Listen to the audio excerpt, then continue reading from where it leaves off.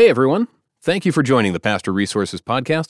We hope you enjoy the reading of our latest article. Should we have church during the COVID-19 crisis? Wow. Talk about a loaded question. Unless you have been living in a proverbial cave, it's no secret that we are living through, probably, the most life-altering crisis we have ever seen in our lifetimes. Many in our grand country are locked in a debate over how much of this crisis is health and how much is hype. It probably depends quite a bit on where you are located and the situation where your church is. According to the Wall Street Journal, over one-half of the states in the U.S. are under some form of stay-at-home order, potentially affecting 100 million citizens. New York, as of this morning, has 33,000 total cases and records about 366 fatalities.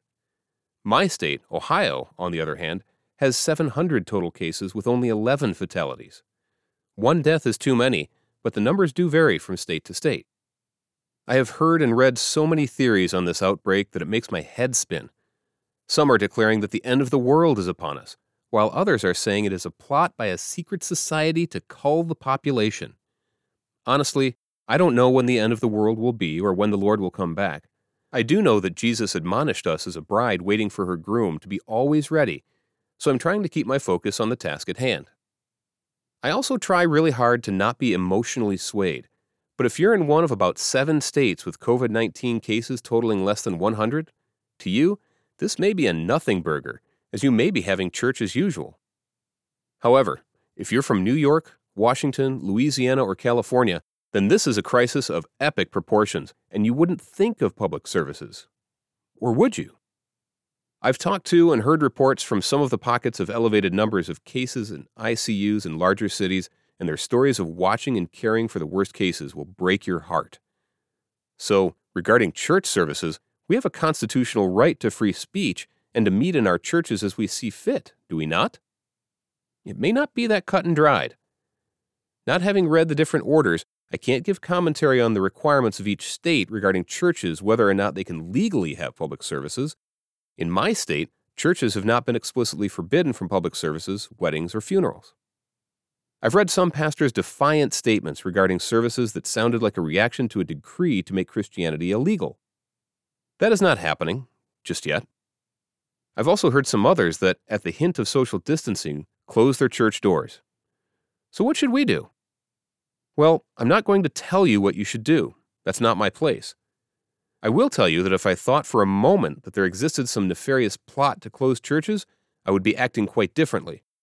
I've been to China numerous times to teach and encourage pastors, and we had to take special precautions while gathering, having our meetings, and dispersing, so I know what it's like. It's much worse there now, and we're not even close to that. Let me tell you that I'm the last person to be motivated by fear or hype. I do like to do my due diligence. There certainly is a lot of hype, but there are also a lot of infections. I know it's not as much as the influenza that we're all accustomed to, but this is a different situation. You may have read the story of the church in Arkansas, where 30 of the congregants contracted COVID-19. I am also the one who thoroughly believes in the power of God to heal and protect. I've seen it many times. Personally, I have no problem traveling to difficult spots in the world to preach the gospel, but I certainly wouldn't ask my wife, Diane, or my grandkids to join me. I'm an adrenaline junkie, even in my mid-60s, and I still thrive on adventure. But not everyone is like me, and I respect that. When the church I'm privileged to pastor was working through whether or not to have public services, there was only one question I said we needed to answer, and that was, what is the right thing for us to do in our situation and for the people we serve? It wasn't about flexing our church muscles or the opposite, cowering in a corner. In addition to being the senior pastor here for over 23 years, I am also a police chaplain and serve on our regional SWAT team as a crisis negotiator and drone pilot, so fear and cowering are not words readily available in my vocabulary. However, I fully understand that operating from concealment and cover is a life-preserving tactic. That being the case, for us, it was about shepherding.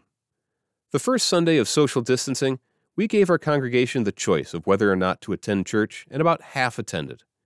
The following Sunday, after the stay-at-home order, even though the churches in our state had not been forbidden to meet, we felt that in light of everything that we had a moral obligation and responsibility to not meet. We decided instead to have live services online, probably like many of you. That really stretched us, in a good way. You see, I believe in faith and works. God has given to every one of us the measure of faith, and He has also given us a brain to make wise decisions. Like you, we prayed, and our decision may have been different from yours or others in our community. Without telling you what to do, I would encourage you to put your emotions aside and simply, prayerfully, answer the same question we did. What is the right thing for us to do in our situation and for the people we serve? And how can we continue to serve our flock given the situation? Personally, I don't think we can go wrong from there. We have a big God, and we are on His side. I will not fear what man or virus can do to me, but I will wash my hands often. For more on the struggles of pastoring, go to pastorjohn.net. John C. Adams, New Life Church, Sandusky, Ohio. Thanks again for listening to the Pastor Resources Podcast. To read all of our articles, head over to pastorresources.com, and don't forget to subscribe to our podcast for more articles and special interviews.